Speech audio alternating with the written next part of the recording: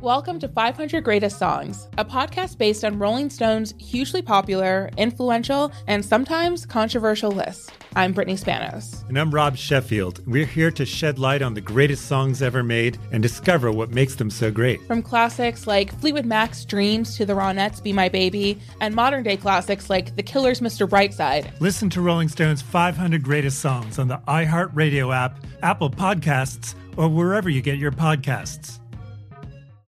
Listen to the highly anticipated 100th episode of Tank and Jay Valentine's R&B Money Podcast with artist Chris Brown. Even working with you, from Carrie Hilson, Adonis, back in the day, I was 15, 14 doing that album. So like I said, I was in school okay, this is how you do it. This is how you make a song. There's a verse, a pre-chorus, and then a hook. I didn't know none of that. You learned that over a summer, bro. That's what it felt like. That's what it felt like. Listen to R&B Money on the Black Effect Podcast Network, iHeartRadio app, or wherever you get your podcasts. Hi there, I'm Bob Pittman, Chairman and CEO of iHeartMedia. Welcome to Math and Magic, Stories from the Frontiers of Marketing. This week I'm talking to acclaimed musician and entrepreneur, Pitbull. I think that education is the real revolution, because as much as we speak about all the problems that there is in society and the world today, my mother's always told me, son, don't worry, the world's always been coming to an end. Don't let it scare you out of living. Listen to Math and Magic on our very own iHeartRadio app, Apple Podcast, or wherever you get your podcasts. Has concert etiquette just gotten worse? And Louis Capaldi takes a break from touring. You're listening to The Biz Tape.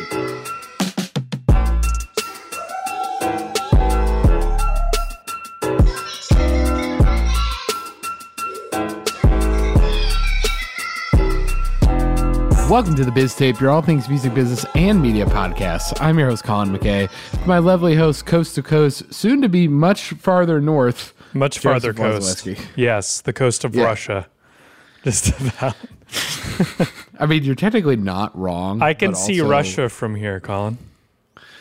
Yes, we are. Spoilers. So I don't know why. It's like spoiling a plot point, but we are recording this episode early as Joe is traveling for a shoot very north from here. But eventually he's going to be like coast to coast to coast to coast, and we'll cover all our bases there. So just get really prepared for this episode. Really trying to 360 the coast situation. We're just kind of going up and around. The corner and then coming Joe down. From the north, from the boundary of Canada, the United States, not the coast you were thinking of. Yeah, we may or may how not. How is it up there? Boring. We may or may not skip Florida. We'll just have to decide once it comes. I gotta be on it. Joe's like, I gotta be real with y'all. We're not doing Florida. It's not them. It's me. I'm the problem. Anyway, welcome to a particularly unhinged episode of the Biz Tape. My story's a little wild. I don't know if we should start with me. I think we should start. Know what Joe has. We should start because I want to hear how unhinged your story is. Okay, well, welcome back to a returning segment of our show, which I didn't think was going to be a returning segment, which is stop throwing shit at artists on stage. Who would have thunk? The last time we talked about this, we were talking about Kid Cudi. Remember that, Joe? I can't remember. Yeah, where you got belted in the face by water bottles and stuff.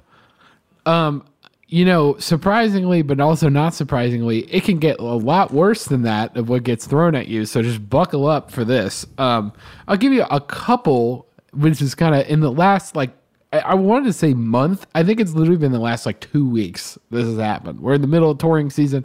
It makes sense. It gets crazy. But the stories are so weird that I was at first I was this isn't really a story, but there's so many of them that I'm I want to talk about it because it's so strange. Mm-hmm. So let's start off.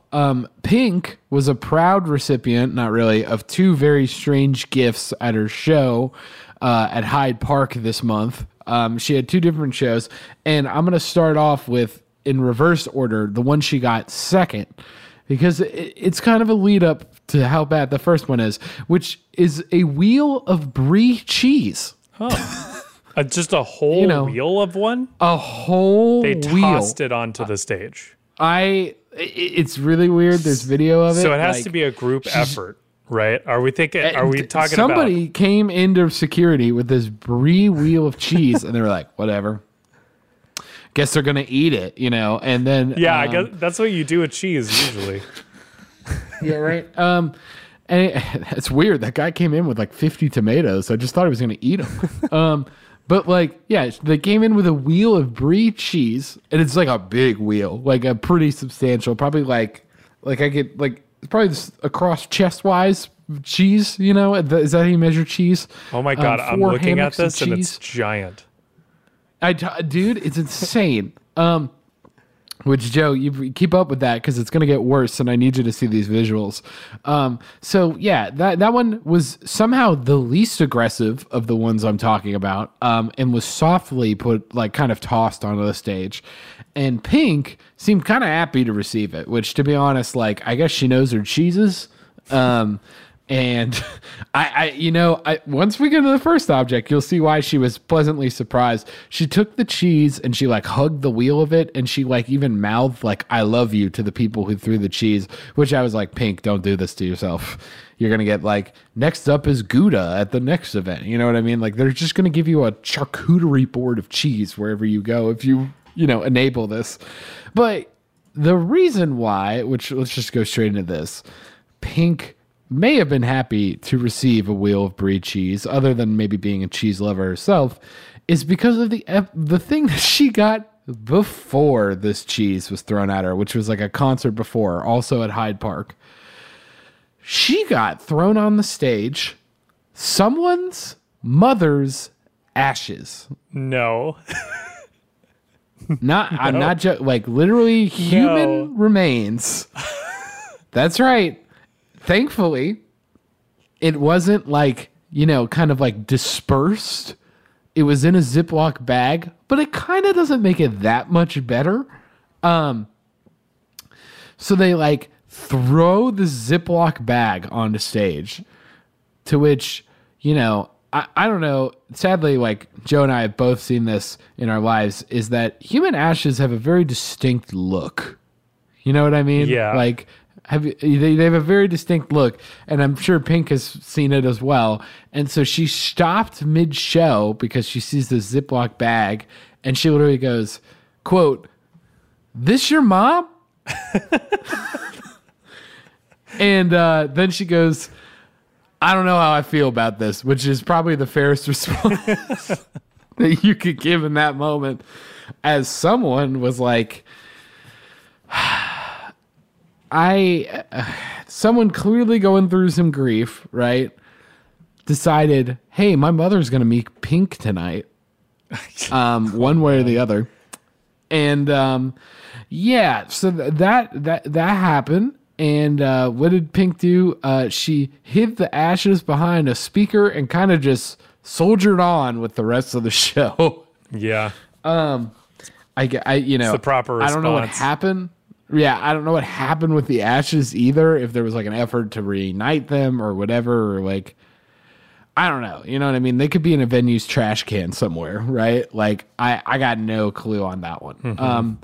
So yeah, you can kind of see why she was hyped about the cheese, compared to what else. Literally, this is I think it was show after show. This is what happened.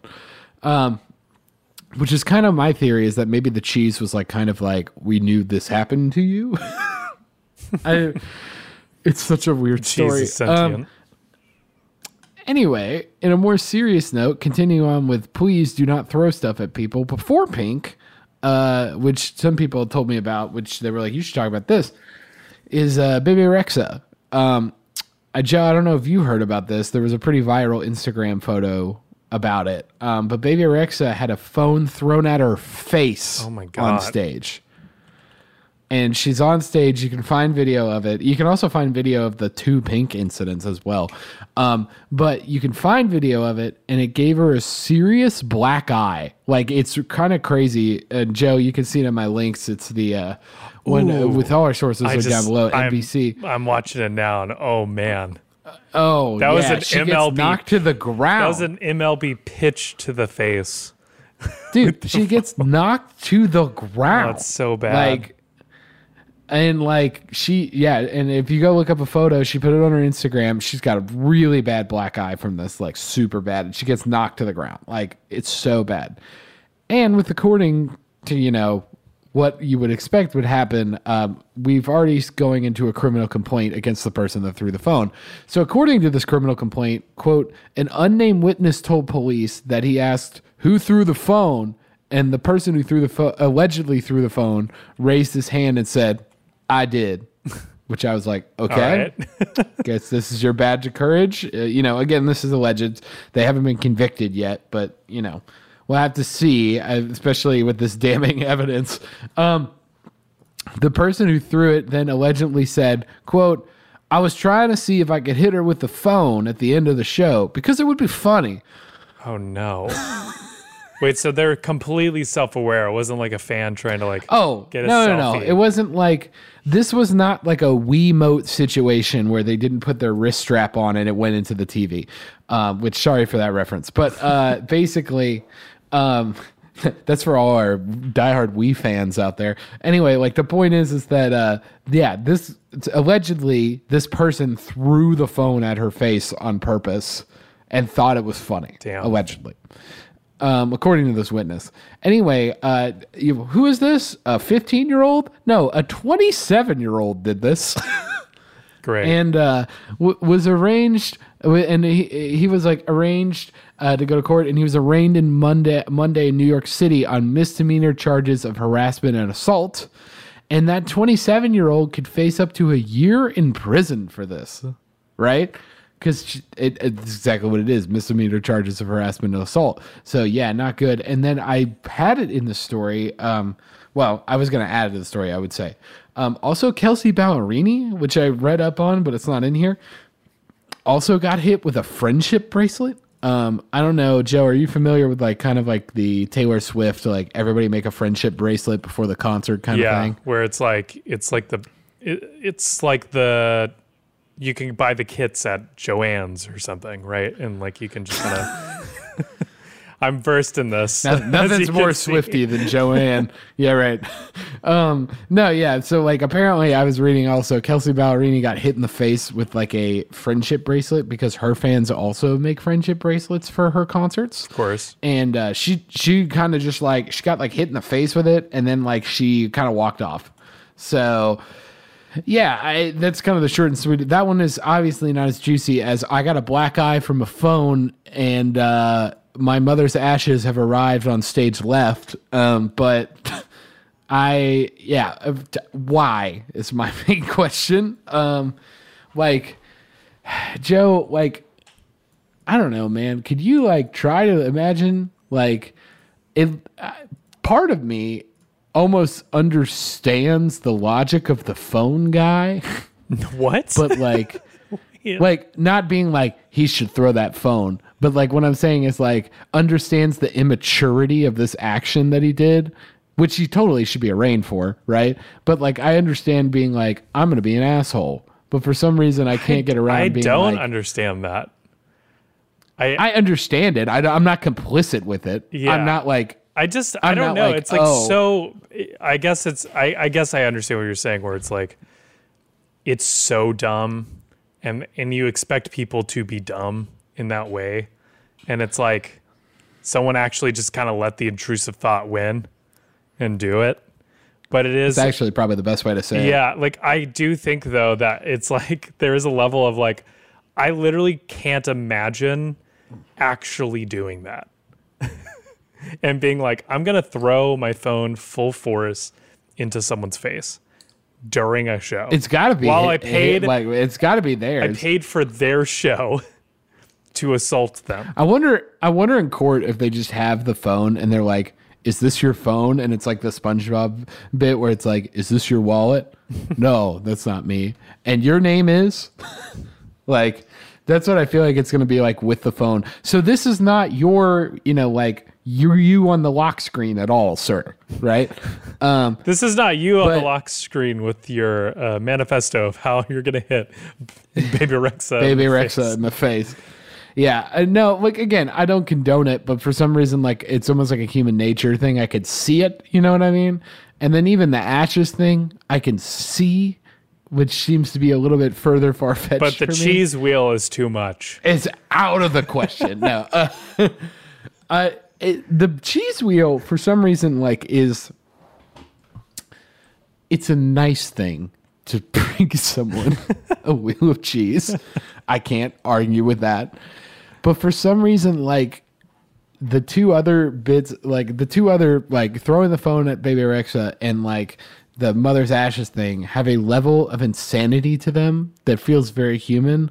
I just cannot imagine being like, I will bring this cheese to Pink. Like, well, at least in the other ones, I could be like, I'm wondering if they had the cheese. Like, I don't know. Like, did they get the cheese at the festival and then they like? Because I've seen it wasn't Hyde Park. Weirder, yeah, I've seen weirder like stands that you can buy shit from at festivals, right? Like some of the stuff you can get. A wheel of cheese. I don't. It wouldn't surprise me if you could buy a wheel of cheese. A wheel of cheese. If the whole plan, I understand what you're saying though. Like the whole plan of like, we're gonna buy tickets to see Pink. I'm gonna bring her this giant wheel of cheese, and we're gonna have a moment, and she's gonna love me forever because I brought her this cheese. But it kind of got overshadowed, I feel like, in her mind, because literally someone just gave her. Personally, ashes. Also, you can't eat it. You can't. You cannot eat it. Like, it's there's no way. Like, weird. You can't do it. Out of famous people gifts, obviously, out of our 3 lists here, Mother's Ashes are definitely at the lowest. I would not want them. Number 2 would be a phone to the face. And then number 1 would be the cheese wheel, because the cheese wheel, to me, I'm almost like, if I got the cheese wheel, I go, God, it's so tempting. Yeah. But I can't eat it because I don't know what happened to it. Exactly. But yeah, like, no, but seriously though, none of this should have happened. Like, literally none of this should happen. And it just seems to be getting worse. And I'm trying to figure, honestly, like, people have been getting stuff thrown at them forever. I mean, I've talked about it on the show before. Like, one of my examples I like to use is that one time George Harrison in a magazine in the 60s said, I like jelly beans. And fans just came with jelly beans and pelted the Beatles with them for like 10 or 15 shows. Literally just throwing jelly beans at their faces, and it hurt like hell because, you know, like, they're in the back row and they're like you said, MLB pitching all these jelly beans.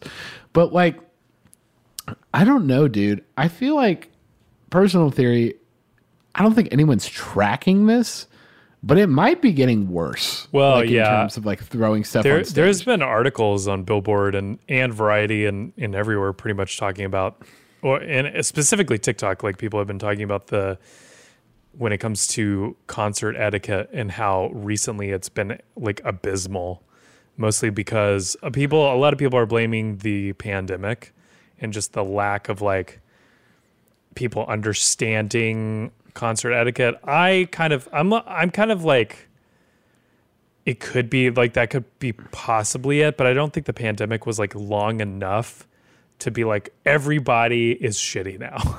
You know, like, I think this is like kind of on the way to come. And it's crazy. I think that for a long time, artists were very afraid to like call out on fans and like, and really call out the shitty behavior, because they're afraid, you know, of like how that's going to come across.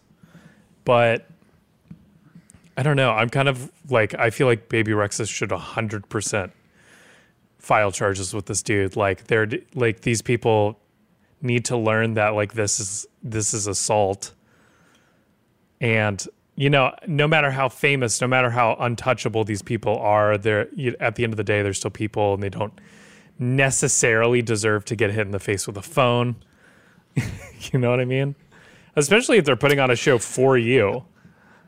I just like, I don't know, like, this is based on very little evidence, but maybe, and I'd love to hear your opinion about it, Joe, is with the age we live in and social media and stuff, do we think that maybe this parasocial relationship has increased and therefore has maybe gave people the validation to be like, Pink would be so charmed to have my mother's ashes up there. It'd be like, wow, I can't believe her daughter or husband was so committed, to bring their ashes here for like one last time.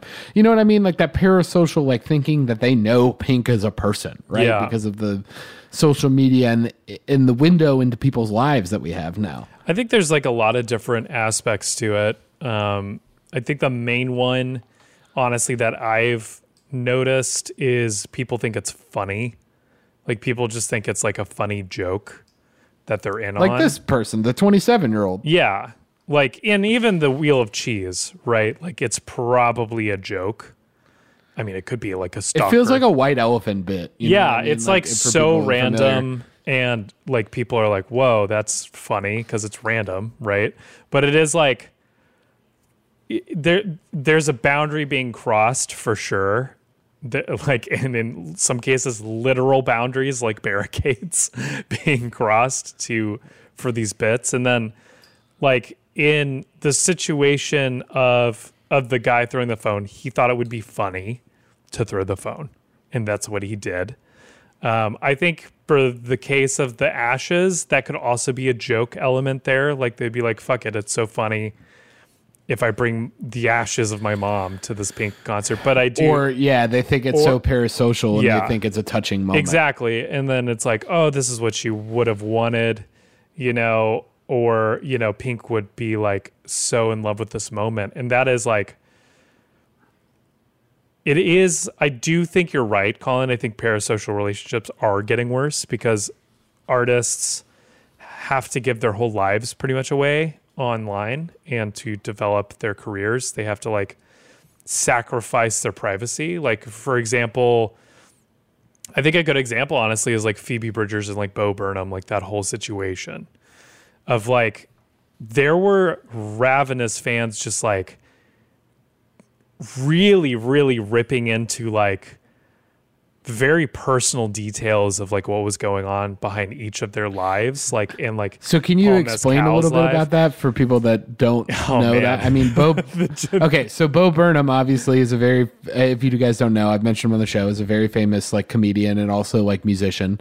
And then I didn't realize I was going to get into Farb lore when we started. We can get into it. Yeah, like literally, Phoebe Bridgers is a very well-known musician. Yeah. And so like they were kind of seen being together at different shows and stuff like that. And then so people started speculating. People were speculating because there's a lot of crossover specifically between each of their other relationships, right? That like people were speculating that they were cheating on their other SOs with each other, and it was a big deal. And ultimately nobody knows what happens. Nobody's in their relationship except them. But that's the thing that like, because Phoebe's fans and Bo Burnham's fans are so engaged and ravenous in some regards, it's also like they feel like they're doing a service to other people by like stalking their lives and like diving deeper into it and like sharing information. And it's a bit of stalkerness, like, because if you kind of like take a step back and you're like, okay, this is a celebrity, this is happening to a celebrity that like, all this shit is coming out on Deuxmoi, and like people are looking at this stuff and people are passing along this information, and in some cases people close to them are passing along this information. What's even crazier is like, imagine like a stalker doing that to someone who isn't famous, like doing the same thing. And the tone shifts a lot, right? It's like, oh, well, that's different because they're a normal person. And because of that statement, it's like people think celebrities aren't people, right? They're an object, and they're becoming objectified by their fandom. And so that's where it's like, it gets tricky, because even from an artist's perspective, you kind of know that you want to be you kind of want to be objectified in order to get more along in your career. But then, and it's weird because you like almost have to like embrace the crazy. Yeah. Like, you know what I mean? Embrace because like we've talked a lot on this show is like, people love like the people, let's be honest, who could throw stuff most of the time if you're not at a festival are paying the most money to be there. Yeah. Right? Because the closer to the stage you are, whatever. And so it's this weird relationship where like, and Joe, we've said it multiple times, we call it this from the video game term, but whales, like people who are willing to buy everything of all the merchandise, all the CDs, all these people. The VIP experience. So you don't want to, like, it's weird because from an artist perspective, it's like you want to embrace the crazy. You want to embrace people to be whales, to be like super fans and stuff like that, and give them the ability to do that. But I feel like in the same way, it's amazing to me when this culture we have for it also enables the normalization of these kind of actions. Thankfully, it seems that it's not entirely, everyone's not like, oh yeah, we should have the right to throw a phone at baby Rexha, right? But like you're saying, in the terms of stalking these people, following them everywhere, all this kind of stuff, we do normalize that implicitly, and then like it's almost monetarily encouraged from the artist perspective to go, yeah, enable the crazy. What if that hug was really weird that you got on the meet and greet? Whatever. That person will be at the next show and they're going to spend $4,000 because they're a whale, right? Just deal with it. You know what I mean? And that's honestly what I think about when all this stuff goes happen is like, do we enable that too much, right? I think like, do we enable? I think it comes from every aspect. No. I mean, you're right. I think as fans we enable it. I think as there's a lot of honestly music industry professionals who enable it because at the end of the day it makes them more money. That's not to say like everyone in the music industry does that. There are still people who value boundaries and like who do their best to keep those boundaries in place for their clients and artists. But it's increasingly difficult where it's like you're dealing with Silicon Valley companies that are basically, they have like the finger on they have their hands around the throat of your career, right? And it's like you have to play ball or else you're screwed. And Colin, you probably remember talking to some artist friends and stuff back when like social media was like very much like grandfathered in, right? Like Instagram was like the thing to be on. Like like your image was everything, and like people were even struggling then, like to post, to like do stuff because of that reason of like, I just feel like a product rather than a person, and it's even worse now because now you have to be on TV 24/7. Well, the thing I wanted to bring up too, and this is a real story I'll bring up, but I mean, to be honest, you'd be amazed what comes back in a touring package of like audio gear that we get, and they'll the roadies will go, this is kind of crazy, this is insane, and they'll bring back things. They'll go, oh yeah, this fan gave us this or something, right? And I have a real life story like that, and I can think of stuff like I remember we got like one of our clients, there was a beautiful like hand like drawn photo of both the artists and stuff like that, and it had like this long manifesto note with it, talking about like how they should totally meet and all this kind of stuff. And like the roadies just were like, oh, that's kind of funny, and just kept it. But like if you read into the note, you're like, oh my God. But here's my example of it. Before I started working at the place I do now, I worked at this place called Wild Horse Saloon on 2nd Avenue in Nashville, and this was a real story. We used to have a lot of like performers come through all the time, and we had this girl who's like 16 years old, and she would perform on stage, and she was really good at violin, and like she was a really good player, all this kind of stuff. I get a call because I was mixing that day. I had a call like from front of house and from the restaurant front of house, and the restaurant front of house goes, hey, there's some guy here. He's asking about, like he knows the band. He wants to go backstage, whatever. And I go, okay, whatever. I'll go down there and look. And I go down there, and it's this guy who's absolutely like out of it. He starts talking and he goes, yeah, I'm going to make up a name for the girl. Like he goes, I've known Kim for a long time. I've been following her from all this stuff. I really like her as a talent. And I've been telling her about this chili I've been making. And he proceeds to hand me a mason jar of chili.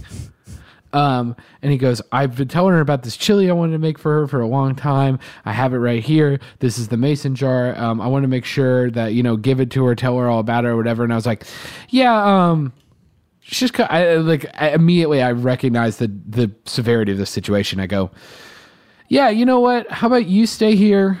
And I think she's really busy. I don't even know if she's here, but like when she comes back eventually, I will give her the jar and I'll tell her whole story and everything. And like I had to talk to him for maybe like 15, 20 minutes just to de-escalate the situation. He was so passionate about everything. I remember he commented because I was wearing a Doors shirt and we talked about the Doors for like 5 minutes. Mm-hmm.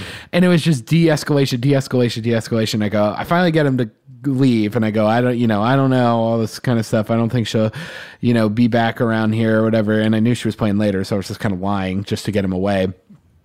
And I take the chili and I'm headed backstage and I immediately throw the fucking thing away, like immediately, because I don't know what's in it. I'm not giving not the mystery and mason jar chili, right? Yeah, literally. And I go to her manager that's back there and I go, hey man, do you know about this guy? He just talked to me and I explained this whole story and he goes, I know who that person is. And I go, okay. And I was like, are you guys like, okay? Do you need help or anything? And he goes, well, and he's like, we've dealt with him before. And I was like, did he go away? And I was like, yeah, he did. And I was like, okay. And I kind of told security at the time, it's like, if there's some like weird guy that you saw me talking to, don't let him in the building. Yeah. But like, that's the level of severity I'm talking about. And like, until you like really see it, it doesn't feel real. It feels like this kind of thing that doesn't exist, that level of fandom.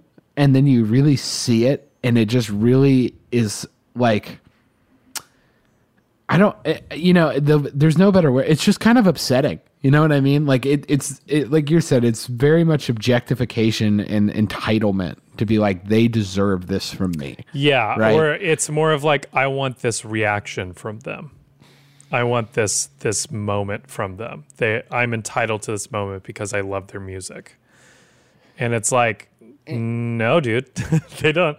Right. Here's the thing. It's like, and like, it matters so much. Like, I think what puts it in the best perspective, I don't remember what piece of media I was listening to, but someone was saying like in the celebrity situation, like the power dynamic, the celebrity is everything to the person and the person is nothing to the celebrity. That's a good thing. I mean, at the end of the day, like I was saying, if you took that situation I just explained to you out of any context, a older man is trying to give a 16-year-old a unmarked thing of chili for some reason because he likes her so much. Oh my God. You know what I mean? Mm-hmm. But then we just normalize that because it's like, oh, it's music. Yeah. Yeah, it's crazy. God, I think like, and that's honestly part of the thing with the industry. I think like there was a long stream of like situations kind of like that like most industry professionals even have a hard time showing that they're music fans. I think because they are afraid of being like put into that level, right? They're afraid of like people being like, oh, they're the crazy fan that like managed to get into the industry and like wants to work with these people. And it's kind of, it just ruins it for everybody, man. Like, just be a human being. Just treat people with respect. Treat strangers like they're strangers. Like, be respectful, but don't be creepy. Yeah, man. I don't. It's one of the things we got to look out for, and it seems like there's not really a clear way other than enhanced security. And I literally was thinking about that when I was reading the show. I was like, what? Maybe VIPs got to go through 2 sets of security, if they're sitting down in the front row, if they're in throwable range, but then you risk upsetting the people who are paying the most money possible.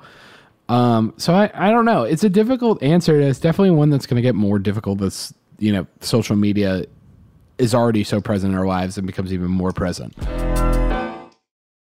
Welcome to 500 Greatest Songs, a podcast based on Rolling Stone's hugely popular, influential, and sometimes controversial list. I'm Brittany Spanos. And I'm Rob Sheffield. We're here to shed light on the greatest songs ever made and discover what makes them so great. Every week, we'll pick a new song from the list and talk about their placement on the revamped 2021 list. We'll also have guests join us, ranging from the artists themselves to the producers, or simply other writers like ourselves who voted on them. From classics like Fleetwood Mac's Dreams to the Ronettes' Be My Baby, and modern-day classics like The Killers' Mr. Brightside and Britney Spears' Baby One More Time. There's so many fascinating stories that have been forgotten, like Midnight Train to Georgia starting with a phone call to Farrah Fawcett, or how the Yeah Yeah Yeahs inspired Kelly Clarkson's banger Since You've Been Gone and Beyoncé's Hold Up. Listen to Rolling Stone's 500 Greatest Songs on the iHeartRadio app, Apple Podcasts, or wherever you get your podcasts. Hi there, I'm Bob Pittman, Chairman and CEO of iHeartMedia. Welcome to Math and Magic, Stories from the Frontiers of Marketing. This week, I'm talking to acclaimed musician and entrepreneur, Mr. Worldwide himself, Pitbull. A lot of artists in general, people that are very creative, sometimes tend to overthink. That's one of my number one rules. Don't ever overthink. You can think ahead, but don't overthink. And what I mean by that is when they start to write a record, they're like, oh, that's not the line. Oh, that's not this. Oh, it's not that. And everybody has a creative process. I'm not knocking it. For me, I just let it flow.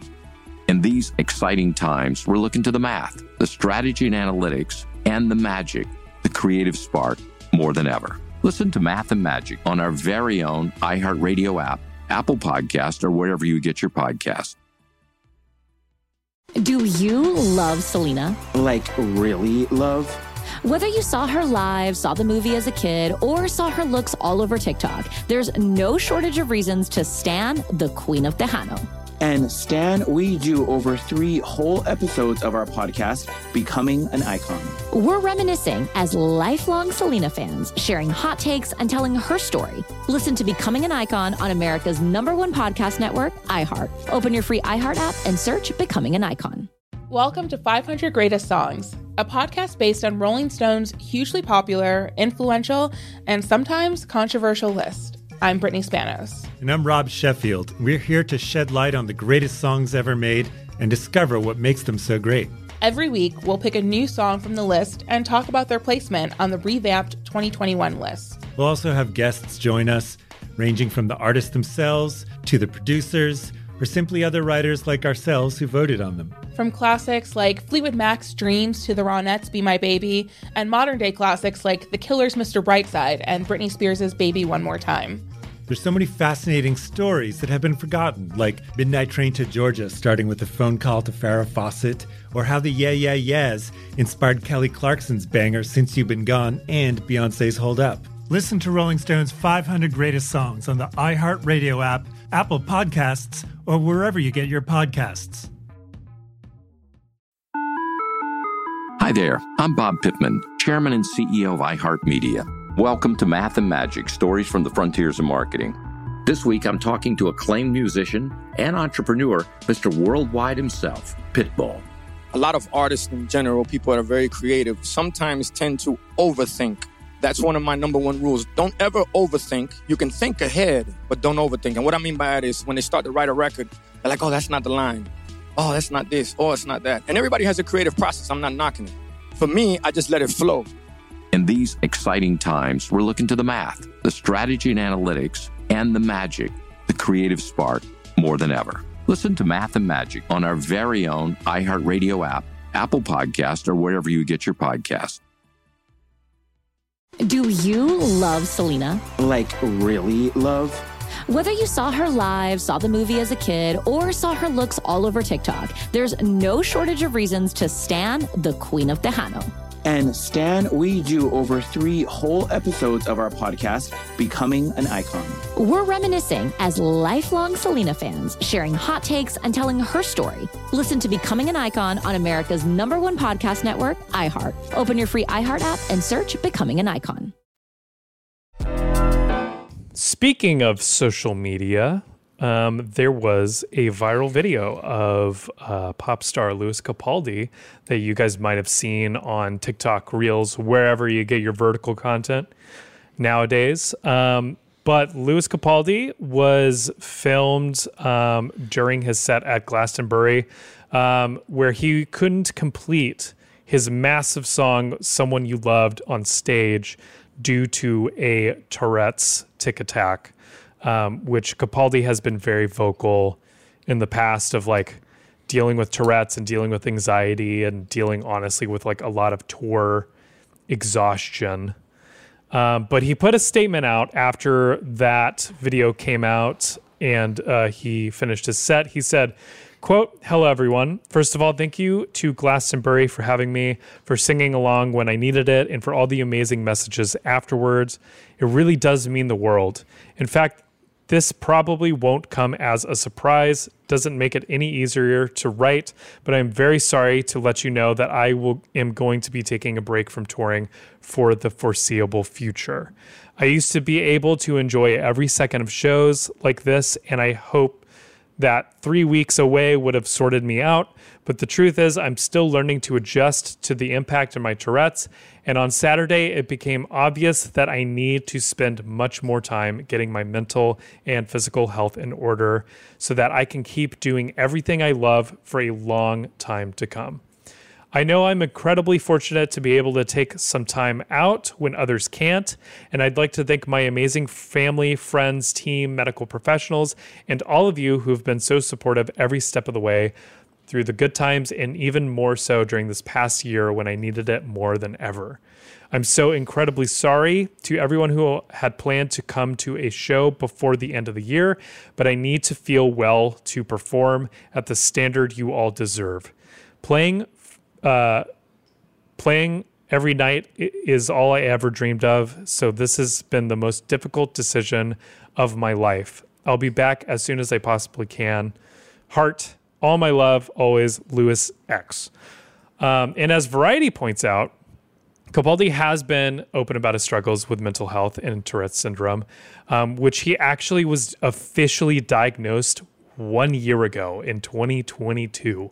Only 1 year has he been like able to like really deal with this at like a medical capacity. And he also just had his massive Netflix documentary come out, How I'm Feeling Now, which documented his journey after being diagnosed, as well as his like rise to fame, which happened around the same time. So as you can see, it's like very chaotic for him. And I feel like anybody put in that position would have a really, really hard time, especially, you know, even if they were at like a more healthy spot, I feel like people would have such a hard time dealing with the pressure. But Colin, have you seen anything about this? Like, do you know about this stuff? I heard that. I did not know it was due to his, struggles with Tourette's, but I did hear about him, kind of taking a foreseeable future hiatus from touring. I definitely think that it's a hard thing to really deal with, but I think it's a very adult and appropriate response to the way he said it. I don't think I can perform at the standard that you guys deserve. Yeah. At the end of the day currently. And I think it was important to note that this is something that he struggles with and a health concern, and that like this is a two-way streak. When it got, we need the fans to be there to support, and we also need the artists to be wanting to be there. And I think a lot of people forget about the artist part of it, and they just think, oh, well, we got to get 50,000 fans in it, right? And it's like, well, you also have to get one person that's willing to perform at a professional level and can, right? And clearly, Capaldi here is saying that like combination probably mentally and physically that he cannot. So I think it is appropriate for him to give this response. I definitely think that specifically his career has been very interesting just because it feels very early still in his career. I mean, I believe, like I'm looking at now, he's the same age as you and I in 26, and he kind of blew up first in 2019, 2018. But like, it felt, Capaldi kind of feels like a lot like how he feels very much like a UK artist in the way that like I think he's a big force in the UK and still coming through the United States, but like I feel like he was still breaking through the UK and coming to the United States and becoming more of a world power with everything, right? And I think that for a lot of people that's upsetting, right? Because it feels like, well, you don't get this shot all the time.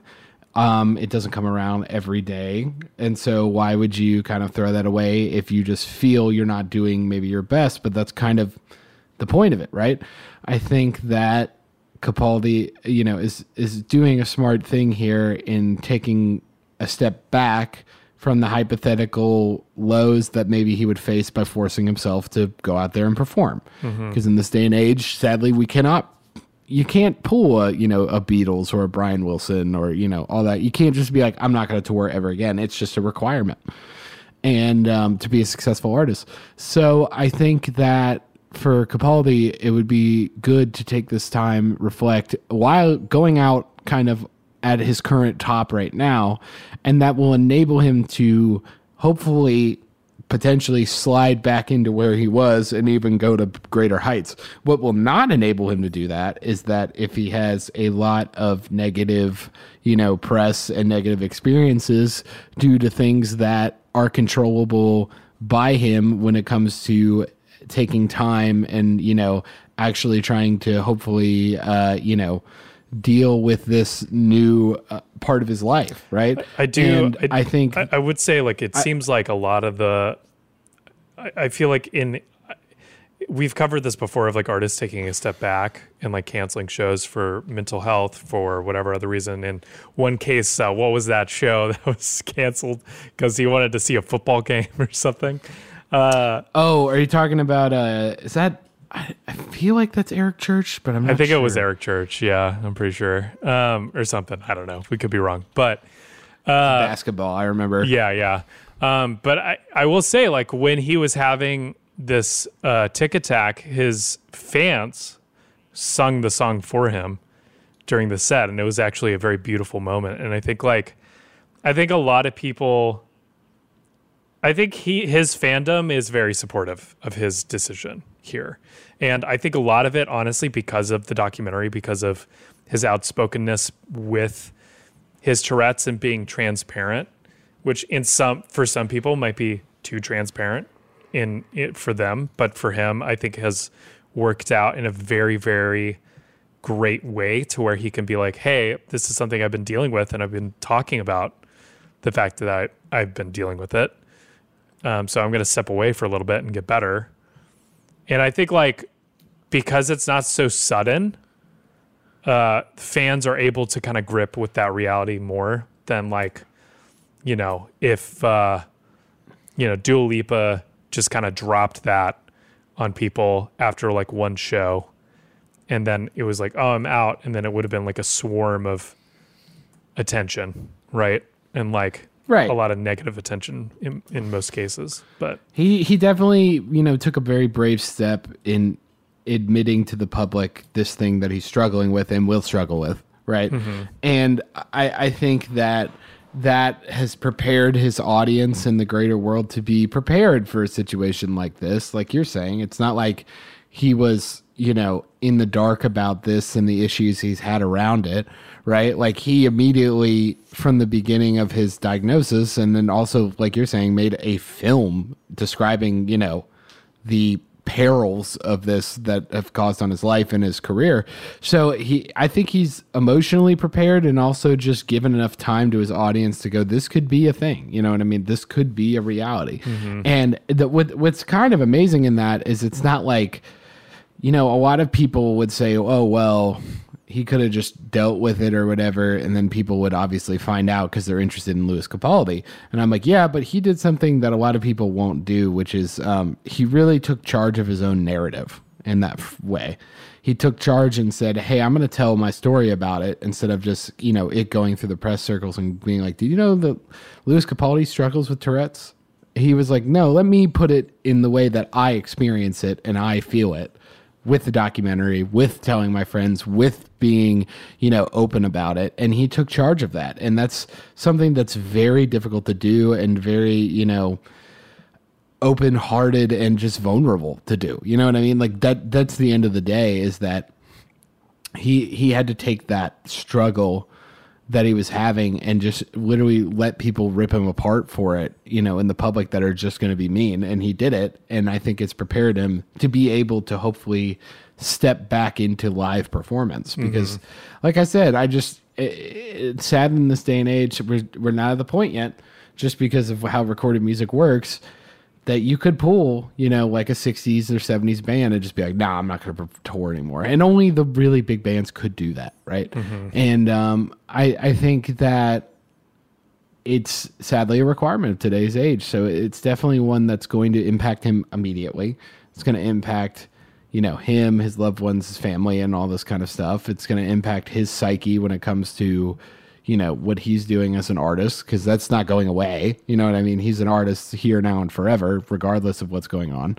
And so I think that thankfully he's created a nice, you know, if he was on the incline, instead of causing a dip, he's created a platform that may be slowly descending as time goes on, and maybe he's not like in the forefront as much if he doesn't tour as much, right?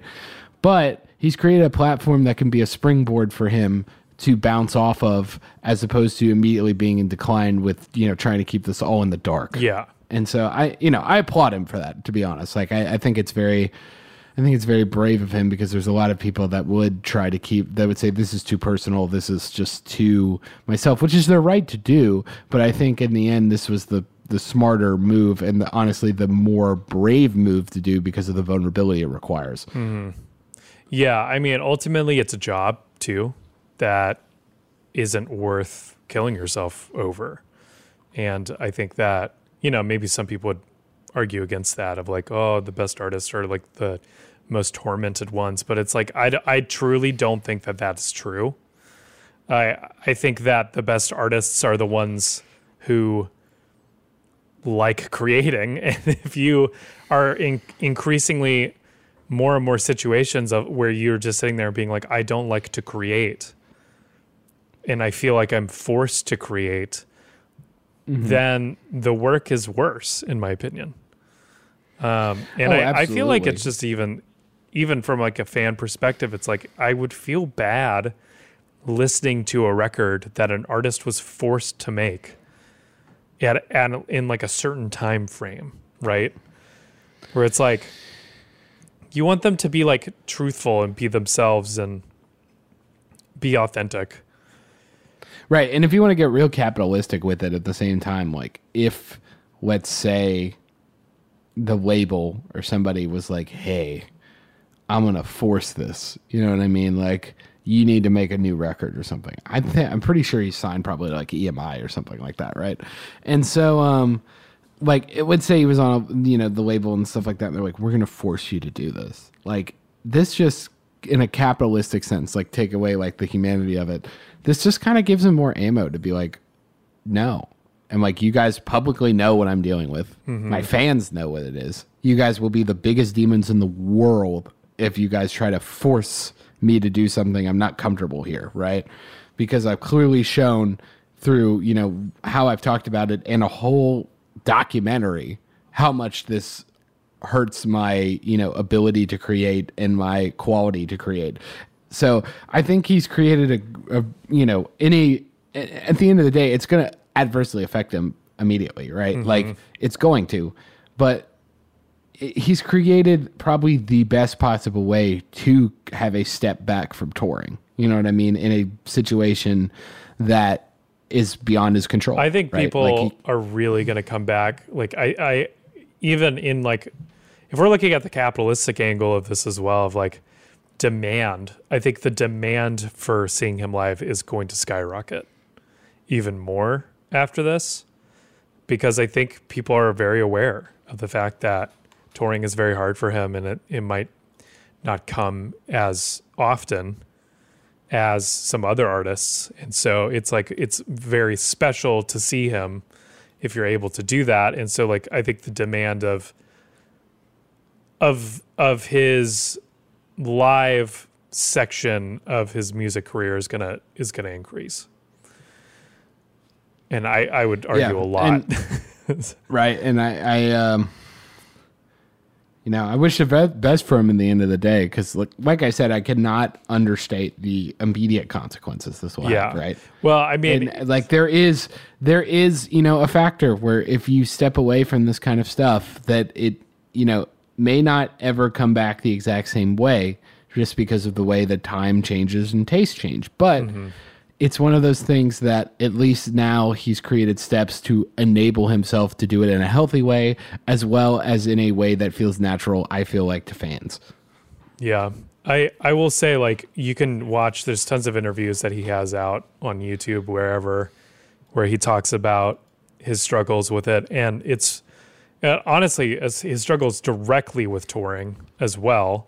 And it's pretty heartbreaking, like what he has kind of pushed himself through, because there's still so much that he has to work through, and be like with anything in the music industry. And it's kind of, I mean, we've talked about it ad nauseum at this point, but like a lot of people in the music industry, ourselves included, tend to value our work over our own health, and that is not conducive to a healthy lifestyle in general. I mean, it's that, and they see, I think the other thing is more of a lot of people, and especially artists, because at the end of the day, it feels like you are creating this thing that is almost like an essence of you.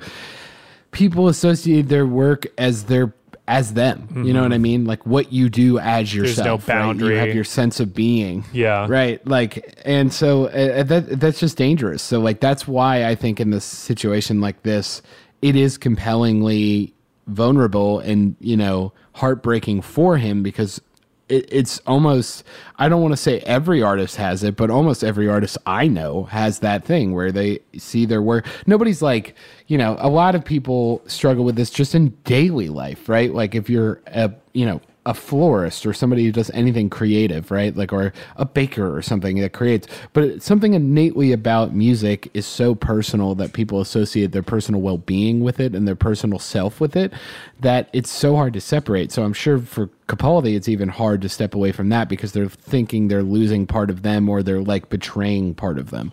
And that is the most vulnerable part of this whole thing, in my opinion. Other than, opening up about, obviously, his struggles with his disease, is that, like, he, as an artist, is probably losing a part of him and a self-worth of himself. Again, speculating, but just how I feel like, I would feel, or something like that, or other artists, based on who I've talked to, would feel, is that they're just losing a part of their self-worth a little bit. But I think, like I said, I think he's created a wonderful springboard for himself. I think he's created an atmosphere and an environment and fandom that will appreciate that he's taking this time and understand why he's taking this time.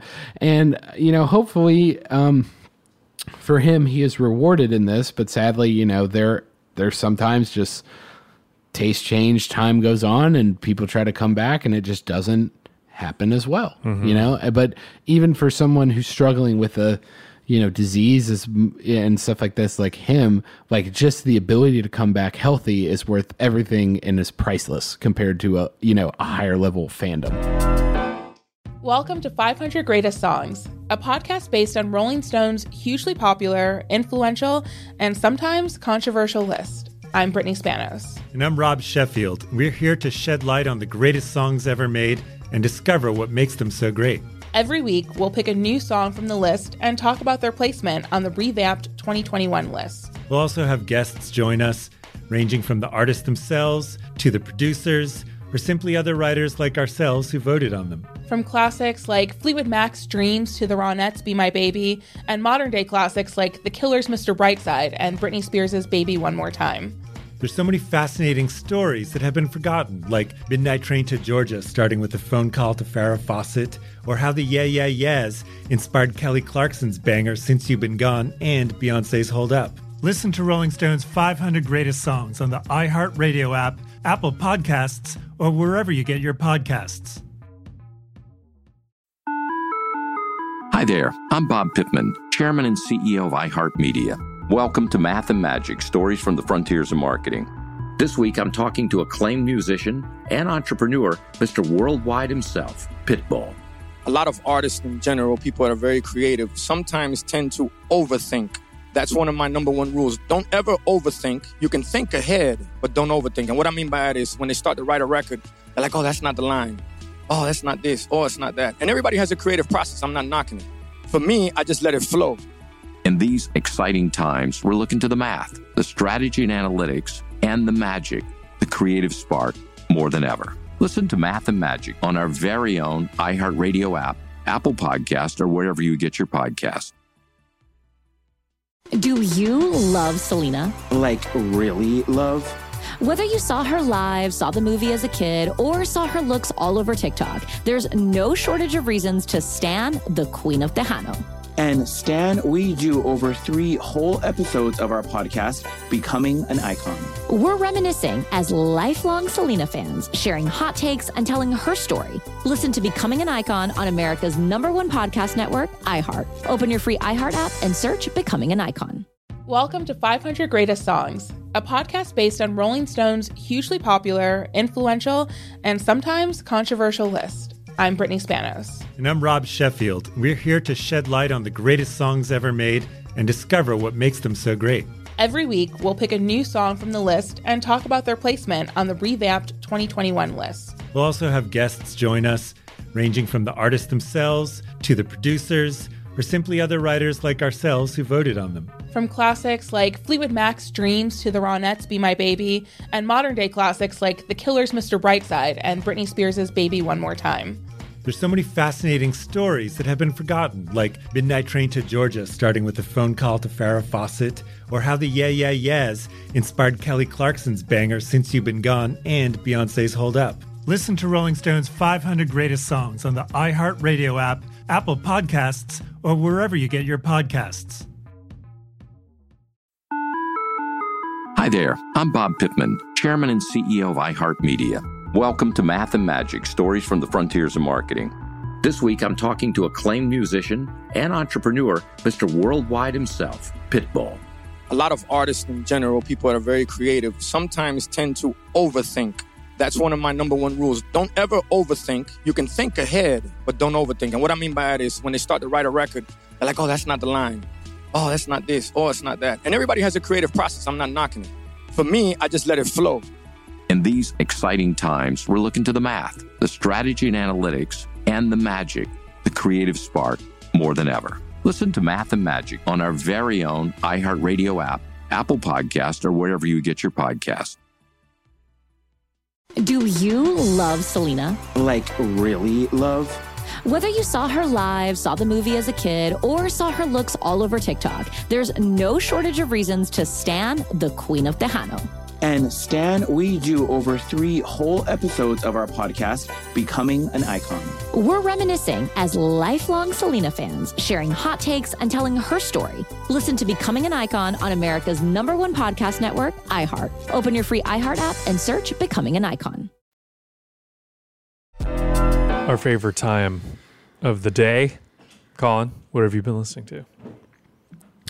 I've been listening to I've been listening actually to a lot of Isley Brothers lately, which if you've ever listened to like any 90, I guarantee you probably I would say a majority of a lot of rap music, especially from the early 90s and 80s, is samples of the Isley Brothers, which is kind of insane. Like all Dr. Dre's stuff is Isley Brothers, like all of it. It's crazy the amount of samples that are in it. Like, but if you want to give an example, there's an album I really like. It's called Go For Your Guns. And it's so good. If you listen to the song Footsteps in the Dark, you'll immediately know what it is, because it's the just waking up in the morning, gotta thank God, Ice Cube. You know, like it's that sample, and it's really interesting to hear the full song now. And that's kind of what drove me to it. But like the band itself is great. Actually, one of the guys that I worked with at work used to mix the Isley Brothers in the 70s, and I was talking with him about it, and he was like, dude, they were the nicest people. And like to the crew, and he was basically like, nobody knew how good they were. It was insane. They were just insanely undervalued. So yeah, go listen to Go For Your Guns by the Isley Brothers. My personal favorite is Living in the Life, which I think is a really fun, like straight to the point song, which is about like literally, he goes, people think I'm living in the life. People think I have such a great life. And he goes, you don't know what I deal with, and I don't know you. So stop assuming, which is kind of great because that's kind of been the whole episode of, kind of the whole moral of the episode this week. So, yeah. Joe, what have you been listening to? I have been still in a music rut a bit, which is kind of disappointing, but luckily, kind of slowly getting out of it. Charlie Adams came out with a single today, Cry Over Everything. You should definitely check it out. It is so good. I've been listening a lot also to Nick Lang. He has a song called Two Birds that I really enjoy. He's kind of like, you can definitely tell he's like a Beatles fan, just like with his weird structure of songwriting, but also he's very like florally, if that makes sense, like with the way he describes florally. Yeah, I don't know, like more storytelling, right? Of like, it's very like textural and like you can like feel the song kind of like the way he's like describing stuff. And it's really cool. Like his production is top notch. Such a good, honestly, discography. I listened to Starfucker yesterday. And I haven't listened to them in a minute, but like if you ever get the chance, that was one of your old favorites. Yeah, I mean, like if you ever get a chance to like see Starfucker live, they're so amazing, like beyond insane live. Such good performers. And then I've also been kind of like listening to Pine Grove. Because like I never got in the hype of Pine Grove. You're doing the like, Pine Grove Shuffle? Yeah, I mean, that song slaps. I'm not going to lie. That song's really, really good. But what is that called? 2 or something? It's called Need To. That's what it is. Yeah, and like it's most likely going to be their like biggest song. I mean, it's like their biggest song right now is called Old Friends. But yeah, it's like an older. What's crazy is like it's kind of like an older song, but they're re-releasing it. And like they kind of saw the hype and they re-released it, and I think it like pushed it to people's feeds more. Yeah, if you're interested in what we're talking about, just look up Pine Grove Shuffle on TikTok. So good. And that's kind of what the thing that spurred everything. Yeah, it's just this kid who's doing this like this heavy backbeat song, Need To. It's just so funny to watch them do the Pine Grove Shuffle. And basically he just goes, imagine if we like, he doesn't say this, but people in the comments are like, imagine like 100 people at a concert trying to do this at once. It would be so funny. And it's just this like heavy step forward dance. Mm-hmm. And some of the guys at work love doing it. It's really funny. And so I actually found a video too, if you find it. And it's this guy who's also performing at the song and doing the Pine Grove Shuffle at the same time. Hell yeah. Like he's hitting the kick and the bass drum with the shuffle beats, and it kills me every time. So sick. But yeah, that about does it. That about does it, huh? Well, thank you for. Yeah, you sound like you're just entering like a PowerPoint presentation. Yeah, that about does it. Middle school. That about does it. That was Algeria, everybody. Yeah. You know, dude, it's kind of wild to think about that now, like PowerPoint presentations when you were a child. Like you would just be like, and yeah, remember when we sat the for conquest hours? of Spain? Yeah, we just sat and watched very poorly made PowerPoints our whole lives. Dude, God, like some of the PowerPoints were rough, man. Like I just remember like certain teachers just not having a grip on it. But luckily we do. Yeah, dude, and then you know, okay. Remember, guys, you know what? If you're looking for a good friend in your life, here's a good metric for it. Speaking of PowerPoints, you need someone that you would trust to change the slides on PowerPoint for you when you give a presentation. It's very true. Very true. That's the level of friendship. The person Leave that's with that today. That's the person that's gonna be with you. They're the ride or die. Truly. Right. Go out, and if you've not found that person, go find that person. You gotta. Guys, thanks for listening to the Biz Tape, your all things music, business, and media podcast. We sure appreciate you guys out there, and we hope you find your PowerPoint person, like we're saying, that person that's just going to keep clicking along. If you want to keep clicking along with us, though, at the Biz Tape, pretty much everywhere, Twitter, Instagram, wherever you get content, we're putting new content up there. As well as the best way to support the show currently is rating the show, good, bad, whatever. You know, we take constructive criticism well here. Anyway, want to thank you guys from the bottom of my heart. And as always, we hope to see you next time. Welcome to 500 Greatest Songs, a podcast based on Rolling Stone's hugely popular, influential, and sometimes controversial list. I'm Brittany Spanos. And I'm Rob Sheffield. We're here to shed light on the greatest songs ever made and discover what makes them so great. From classics like Fleetwood Mac's Dreams to the Ronettes' Be My Baby, and modern-day classics like The Killer's Mr. Brightside. Listen to Rolling Stone's 500 Greatest Songs on the iHeartRadio app, Apple Podcasts, or wherever you get your podcasts. Hi there, I'm Bob Pittman, Chairman and CEO of iHeartMedia. Welcome to Math and Magic, Stories from the Frontiers of Marketing. This week I'm talking to acclaimed musician and entrepreneur, Pitbull. I think that education is the real revolution because as much as we speak about all the problems that there is in society and the world today, my mother's always told me, son, don't worry, the world's always been coming to an end. Don't let it scare you out of living. Listen to Math and Magic on our very own iHeartRadio app, Apple Podcast, or wherever you get your podcasts. Listen to the highly anticipated 100th episode of Tank and Jay Valentine's R&B Money Podcast with artist Chris Brown. Even working with you, from Carrie Hilson, Adonis. Back in the day, I was 15, 14 doing that album. So like I said, I was in school like, okay, this is how you do it. This is how you make a song. There's a verse, a pre-chorus, and then a hook. I didn't know none of that. You learned that over a summer, bro. That's what it felt like. That's what it felt like. Listen to R&B Money on the Black Effect Podcast Network, iHeartRadio app, or wherever you get your podcasts.